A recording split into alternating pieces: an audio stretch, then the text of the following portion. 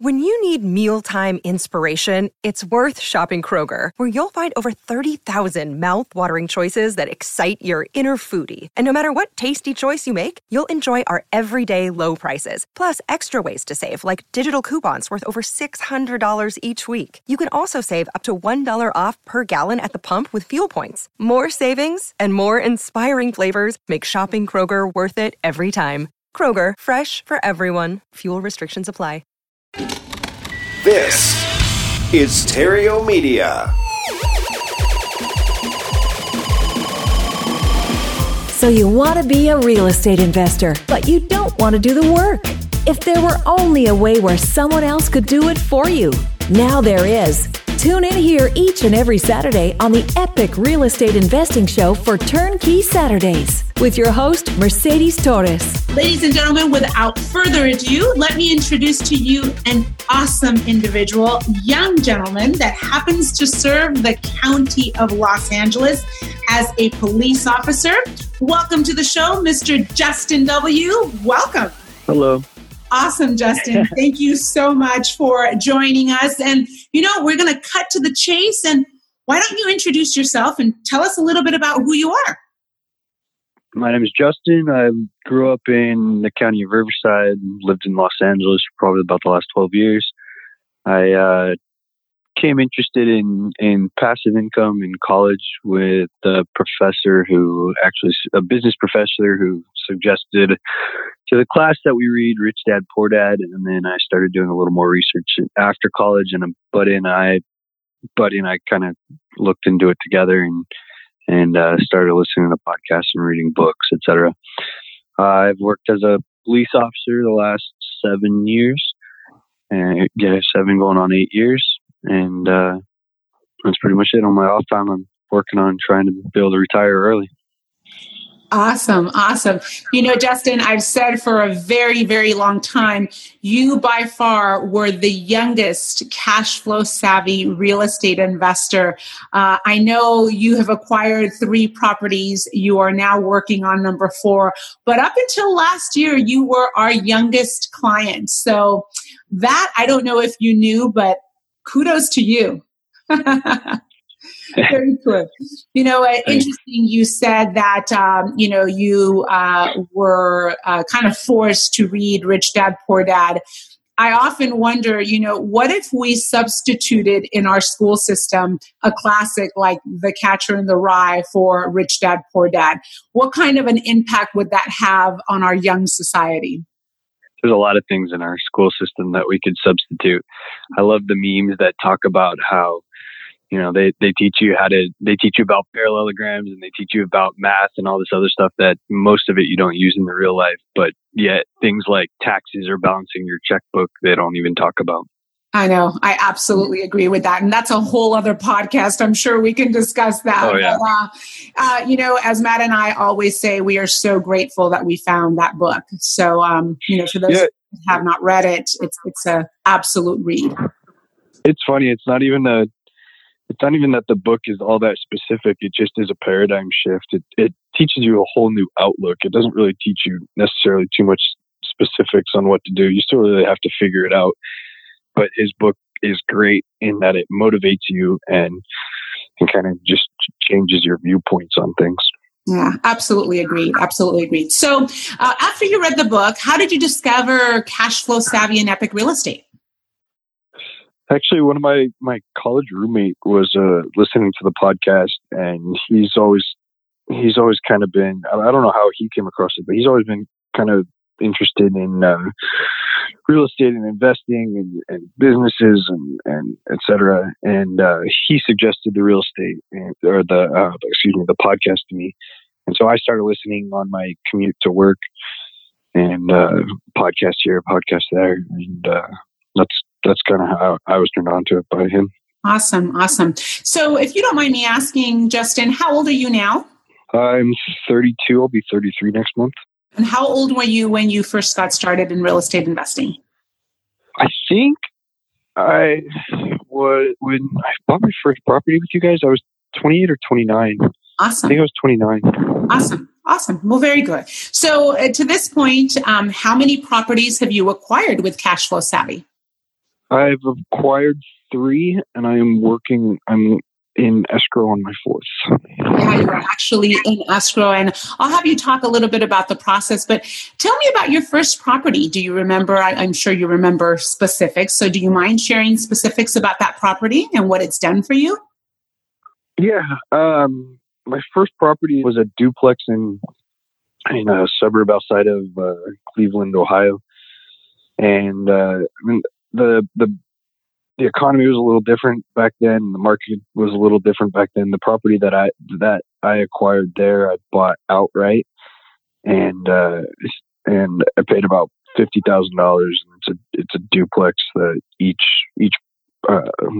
level has been, the rental income's been a little over $500 each month, and it's been a great property. There's been ups and downs, obviously, along the way, and problems, and just like with everything, but it's still cash flowing strong. Awesome. So I would imagine that that's one of the ups, that it's been cash flowing strong. Do you mind sharing what that return is at the end of the year, since you've had it for several years? Yeah, I don't know the exact percentage, but after everything, the property taxes are a little bit higher on that property, but after everything, I probably bring in, I would say, like at least $7,000 after paying everything, at least $7,000 a year on that, 7 to 8. Well, Justin, that's not a bad payday for your first rental. Awesome. Yeah. So that's part of the ups. Yeah, definitely. Yeah. So share with me, part of the down. You said there have been ups and downs. I like to keep it very real with just not only our listeners, but just our clients with real estate. There are ups and downs. So the up has been an amazing run, because I hear very little complaints about that. Share a down with me. With investing, there's always going to be downs. With real estate, there's always going to be downs. There's always going to be problems that come up, whether it's, something there's a leak or a water pipe that breaks or whatever. But a great example of a down for that property would be my interaction with the city. The city is a smaller suburb outside of Cleveland, and they have been they're pretty strict. They have all kinds of, they're not an HOA, but they have rules similar to an HOA. They're very strict about the upkeep of your property, the upkeep of your house, etc. And so I've gone back and forth with them over several different things, and nothing has been awful, except for one experience got a little rough. We right after the winter one year, there was a tree that was on my property that a couple branches had broken and fallen off the tree. And the city sent a notice they sent it to me here in California, and I think they also sent it to the property, saying that the branches, and there were a couple fallen branches on the property that needed to be cleared. So I called my property manager and said, "Hey, we need to have a company come out and clear it and take care of that." And so they did. They hired a company, and they came out and they cleared all of the branches that they thought were on the property. What the property manager didn't realize was exactly where the property line was. And I guess from where they were, they thought that part of my property was actually part of the neighbor's property. And so they missed one large branch. The city sent another notice, and I called the city and the inspector and said, "Hey, I took care of this." And they said, "Okay, yeah, if you took care of it, don't worry about it. It won't be, it'll go away."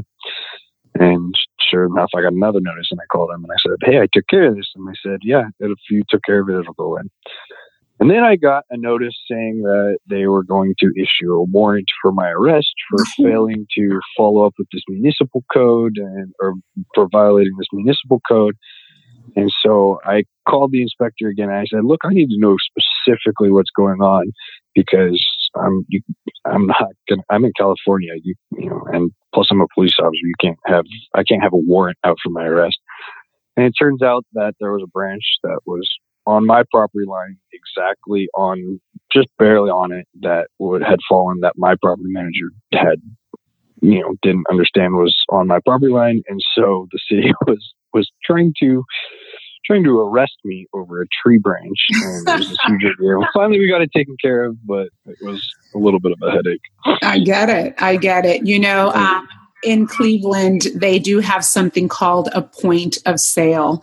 That is exactly what it is. So basically, as you said, it's an HOA, but it's run by the subsidiaries of the main city. So although it's a city of Cleveland has subsidiaries like Brooklyn Heights and Shaker Heights and Maple Heights and different subsidiaries that way. And each one is run by their own municipality, so to speak. So one has nothing to do with the other. And sometimes they do get a little anal, so to speak. A tree branch, one can argue that it can be, potentially a hazard. But the reality is issuing you a warrant for the arrest would be a little bit silly. They just want you to take care of it. So so glad you got that taken care of. In the interim, Justin, what was the interaction with property manager? Was our property management team helping you? Were they, collaborating with the city? What was that experience like? Yeah, the property management team that I have for that property has been nothing but helpful. I've had the actual property manager, not the owner of the company, but the property manager that I've been working with has changed people a couple different times, but it's been a great experience with that company. They've been nothing but helpful, and they were working as hard as they could to work with the city and figure out what was going on. Especially the current property manager, she actually used to work in probation for their local probation department, so she kind of understood my problem, my plight, and was working to figure it out. And we got it all resolved. It just was kind of a miscommunication. The point of sale inspector that I was dealing with, I mean, obviously I've never met him, but I kind of just picture this old crotchety, should be retired, man in his 70s who's got nothing better to do but enforce this little finite thing, finite municipal rule the way he deems it should be. I'm willing to bet, Justin, your description is probably 99% accurate. So I feel I'm on the same page. Awesome. So that was property number 1. And then we acquired property number 2 and 3. So tell me, even after that experience, what made you confident to jump into property number 2? I don't even know that I would say it's confidence. It's more just in order to increase my passive income, the best way for me to do that is to diversify the properties that I have. So the more properties I have, the less risk I'm going to have, because that risk is spread across all those properties. So just the more you acquire, the easier. I mean, it's going to be more stressful, obviously, because it's going to demand more of your time, and you're going to have more things come up. But any of that cost and the risk will be spread across all of those properties. Right. You're absolutely right. So that's kind of what contributed to the acquisition of property number 2 and 3. And now we're working on number 4. And you are actually actively in escrow during your due diligence period. Am I correct? Yes, ma'am. Fantastic. Now, when you go through the cash flow savvy process, you get assigned a personal transaction coordinator to kind of walk you through the whole process, hold your hand, answer questions, and do all the back work that is necessary to bring this investment to fruition for our investors. What's that experience been like for you, Justin? It's gone really well. You and your team are definitely far more organized than I am, and which is helpful because they can help facilitate the whole transaction and make it go pretty well. Yeah, well, your job is to combat the bad guys. Our job is to make your life easier. So a little bit of a difference there in what we do for a living here, Justin. Yeah. So once you put the property under contract, what happened? You chose a property after you've chosen a property through our queue. You said, I want to move forward on this property. You got a contract with your due diligence period. And then what happened? With this property, there's going to be a loan. So you start the loan process with the bank. all the usual financial documents, and they're going to want to know the background. If you don't have a loan with them for that property, they're going to want to know the background for that property, whether you own it outright or who you have a loan with, etc. Then you're also going to start during the due diligence period. You're going to do any of your inspections. You're going to have, get your photos. You can go do a walkthrough of the property if you want to, or if you're like me and have never been to that state, you can have somebody else do it. So tell me about hire a contractor or whatever. Awesome. Tell me about that. So you are in Los Angeles. This property that you're buying is in Ohio. Tell me, how are you doing your due diligence from, the comfort of your own home in California? Well, I could definitely book a flight, fly out there, drive out there, go look at the house, go look at the property, go do all of that. But if it was California and I was buying a house, or like the house that I live in, obviously I'd went and I did all of that. But with these houses, to me, they don't really matter specifically what they look like because I'm not living there. It's just an investment. And I'm not a construction guy. I'm not a general contractor. I'm not an inspector. I don't have that background. So I really would only be looking at it aesthetically. I wouldn't know exactly what I'm looking at compared to having a contractor or an inspector or somebody with that experience and knowledge base to go walk through the property. So really, I lean heavily on those people and have to trust that the recommendations that I get for people, and usually the escrow companies are going to have, or the people that you guys work with are going to have recommendations. But I have to trust their trust their knowledge base and use that, really rely on them to look at the property and determine whether or not there's anything or it's going to be a good investment or not. Yeah. After all, you do hire a professional that gives you a full-on inspection report that's anywhere from 30 to 50 pages. So you do get a very detailed report, despite the fact that you don't fly out to Cleveland to walk the property yourself. Oh, yeah.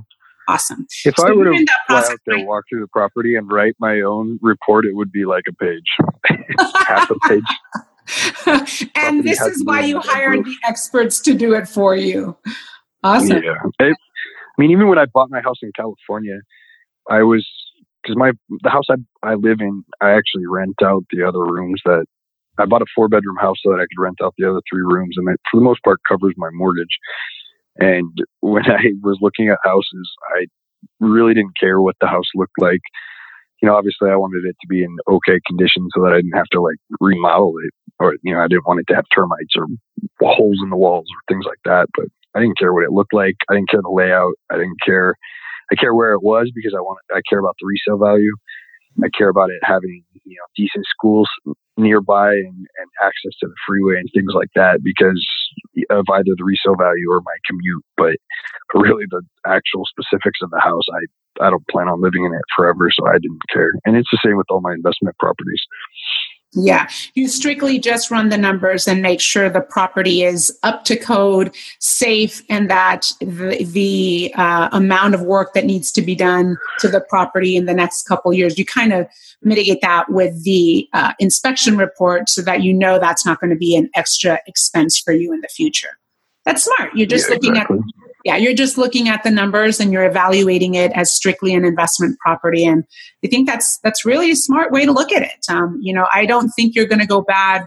I don't think that is going to go bad for you anytime, simply because people are always going to need a roof over their head. So you've got the right idea. Awesome. So what would you say, Justin, has been the biggest challenge through this whole process? Probably for me, that would be organization skills. I am not an organized person. And so keeping track of bills that don't directly affect me because I'm not living in the house. Because, like in my duplex in Ohio, there's the sewer bill I have to cover because it's not something that's split. So it's something that I cover out of the rent. And keeping track of, it's just a whole new set of things that it's kind of forcing me to set up systems and use programs and reminders and things, really make sure that I don't miss things. Because I've had once or twice a couple late fees because I missed things, and it's just kind of out of sight, out of mind. It's easy to walk into your house and you've got, you have the utility bill sitting on the counter, and you see the lights on in the house, and it reminds you that you have to pay it. But something that's out of state is if the bill doesn't come, I just don't think about it. So it's really forced me to become more organized and set up ways to avoid problems. That's interesting, Justin, because our typical investor is a busy professional. So, they implement programs, some people doing on just a standard Excel spreadsheet. Others just piggyback off the property management software system that their property management is using. What are you specifically using, if you don't mind sharing? There's a Quicken version for small business investors that I like. And then I set up alerts and reminders in my phone. But I try to do all my paperwork on that. It makes it easier for tax season too. Awesome. I know how to use Excel, but I'm not a huge fan of it. Yeah. I prefer something that's a little more user-friendly. Cool. And so being that you're in California and now you're working on property number 4, how do you get your rents? How do you receive them? Actually, it kind of depends on the property. What I've actually been working on right now is I'm setting up a separate account because I have been, up until now, I've been kind of intermingling all the funds into my personal bank account, but I just I'm working on setting up a business account for all my properties to be deposited in. But anyway, most of them are either direct deposit into my account, or one of them they still send me checks, and I kind of like when they send me the checks just because I can it forces me to sit down and take a look at how much rent I got and how much and what was taken out, and any additional expenses I had or things that had to be repaired in the property. If it's just directly deposited into my account, it's kind of out of sight, out of mind, and I don't look at it as closely, or as not necessarily as closely, but just as often. Awesome. That's interesting that you say that, Justin. Most of my investors are, technologically savvy. Not that you're not, but they prefer to have everything automatic or, automated. Then I have those investors that actually still prefer a paper check because they can't see their property, they can't drive to it, but they can certainly hold a check known as mailbox money. So believe it or not, I still do have those old school investors that still want to get that paper check that they have to still deposit, going to the bank, or a lot of them probably take a picture of it. But, you're absolutely right, Justin. You have to figure out what's going to be the easiest way for you. And you're now starting to get to the point where 4 properties, that's a lot to keep track of now. So the fact that you're finally segregating it, that's awesome. That is absolutely awesome. And you're going to find that once it's segregated, it's going to be a little bit easier for you to keep tabs on. So kudos to you. Yeah, 4 properties is the point where I kind of decided I've got to get more organized. I think I'm even going to go the extra step and go and buy a laptop that I only use for my investment properties, and just almost treat it like it is its own business, its own, just a separate entity, separate it from the rest of, my personal laptop that I use all the time. Just kind of keep it separate, and that'll keep the mindset that it is separate and force me to be a little more organized with it. Got it. So tell me this, what is the biggest lesson that you've taken from this entire experience as you work on property number 4? Besides, don't mess with point of sale inspectors because you'll get arrested.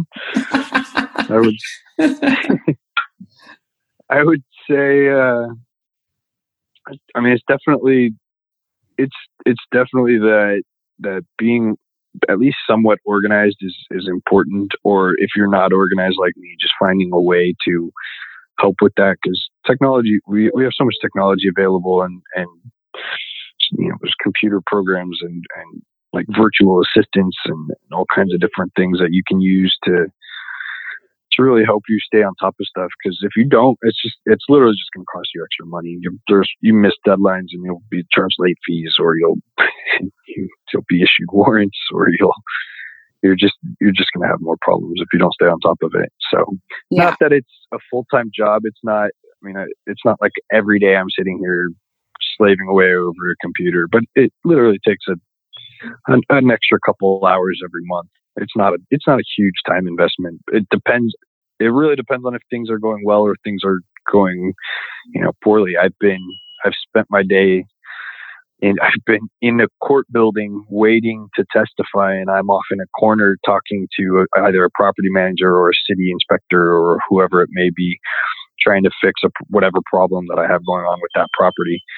But it's just, you just adapt, and most of the time when things are going well, it doesn't take very much time. And if you set up systems in place to keep things going well, it's just going to take less time. Well said, sir. Very well said. So what advice, Justin, would you give a new investor who's considering buying and holding properties, or just considering a turnkey operation? What would you tell them? Well, if it's advice for the turnkey, it's definitely a lot easier. I've got a buddy at work who actually, it's funny, I'm pretty well, there's 350 people that I work with at my station, and obviously I don't know all of them, but on my shift there's like 40 of them, 40 people, 40 officers, and I'm pretty well known for having my own properties that I invest in. A lot of people that I invest with, and a lot of people are interested, and people always ask me about it. And when they find out about it, they usually I'll get new people that ask me about it. People are always interested, but very, very, pretty much nobody ever goes through and actually takes the next step. I've been a police officer 7 years, and I've been working with a lot of these people for most of that. And I'd say two people have actually taken the step and that next step. One of them was already investing. He was investing kind of just at a pretty slow pace. And he and we were working together one day, and we sat down and we looked at the numbers, and I showed him that if you diversify and if you keep buying properties, there's a level that you really have to get to where it'll start taking off. And the numbers really made sense for him, and he took off and ran with it I think he was already a little further ahead than me, but it really gave him that motivation to buy the next several properties, and he's gone pretty far with that. And then the next person was actually the guy that I wouldn't have really expected, but he was looking for some investments, and he started talking to me about this, and he's actually contacted you recently, and I think is starting the process from what I understand. But actually, he's already been approved, and he's already looking at properties. So thank you so much, Justin, for sending your client or your partner our way. Yeah, there's some really, really intelligent people some of my friends that are really intelligent people that they really understand it, but they just don't take that step. And it's kind of hard to break the status quo and take that step in life and start something new. It's really just, it takes a lot of effort to break out of your rut and do it. But once you just have to do it. Yeah. Once you do it, it'll get easier. I hear that all too often. I hear that more times than not in a day. I hear that often. So that's some great words of wisdom, Justin, considering that you started in your 20s, you're now in your early 30s, you're working on property number 4. And the fact that you're saying it takes a few hours out of your month, you need to be organized, and you're working on your 4th property. I'd have to say that less than 1% of America actually does that. So you think outside the box, you've been thinking outside the box, and it's going to certainly set you apart. You're already set apart at the station. So that just goes to say, I think you're doing something right, Justin. I hope so. Awesome. So, Justin, last words of wisdom. What's something that you know now that you wish you would have known before you got started? I know where my property line is, and I wish I had known that a couple of years ago. But as far as advice before I got started, I would say that I think it just, like I was saying for the last question, it just takes that first step. Because I mean, I was looking at this for a while before I read Rich Dad Poor Dad when I was probably 21. I think I read it my senior year of college, and I didn't start buying properties until 27, 28. And I think what was holding me back was California is kind of a difficult place to not only invest in, but even just buy a property. And I was waiting for my career to start, and I was waiting for I was waiting to buy the house that I live in now. And it took I was kind of waiting for all my ducks to be in a row. And it took me 4 years to find a job as a police officer, not because I wasn't a good candidate, but just because I would get through the process and then they wouldn't be hiring anyone, and I would just time out on the list. And there's never going to be the perfect time to do something. You literally just have to do it. And there's absolutely no reason that I couldn't have been buying properties when I was 21, 22. And I mean, even if that meant I was still renting a room from someone somewhere, I still would likely be in a better spot than I am now. Not that I'm in a bad spot, but I'd be further along had I started earlier. Right. Yeah, I hear you, buddy. I knew the information, I just didn't act on it. Yeah.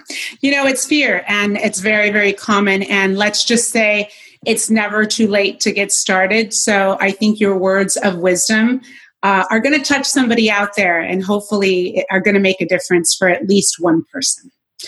Justin, thank you so much for taking time out of your crazy schedule, because I know you do work crazy hours, as most police officers do. So thank you for serving our community. Thank you for your time, sir. And for our audience, thank you for tuning in. I truly hope that Justin's story was insightful for you. Whenever you're ready, here I am, and here's a way that I can help. Go to cashflowsavvy.com, and that is savvy with 2 V's. Download the Frustrated Investor's Guide to Passive Income. Book a call with me, and I'll be more than happy to see how I can help you get out of the rat race. This is Mercedes Torres for Cashflow Savvy, brought to you by Epic Real Estate and Terrio Media. See you next week. Does your money work for you as hard as you do for it? If not, no worries. You do not have a money problem. You merely have an idea problem. We're CashflowSavvy.com, and we'd like to share a new idea with you around income real estate that can transform your financial future and accelerate its arrival. Go to CashflowSavvy.com and download a free investor's package. CashflowSavvy.com. You do not have a money problem, merely an idea problem. CashflowSavvy.com. More ideas, less worries. CashflowSavvy.com. This podcast is a part of the C-Suite Radio Network. For more top business podcasts, visit c-suiteradio.com.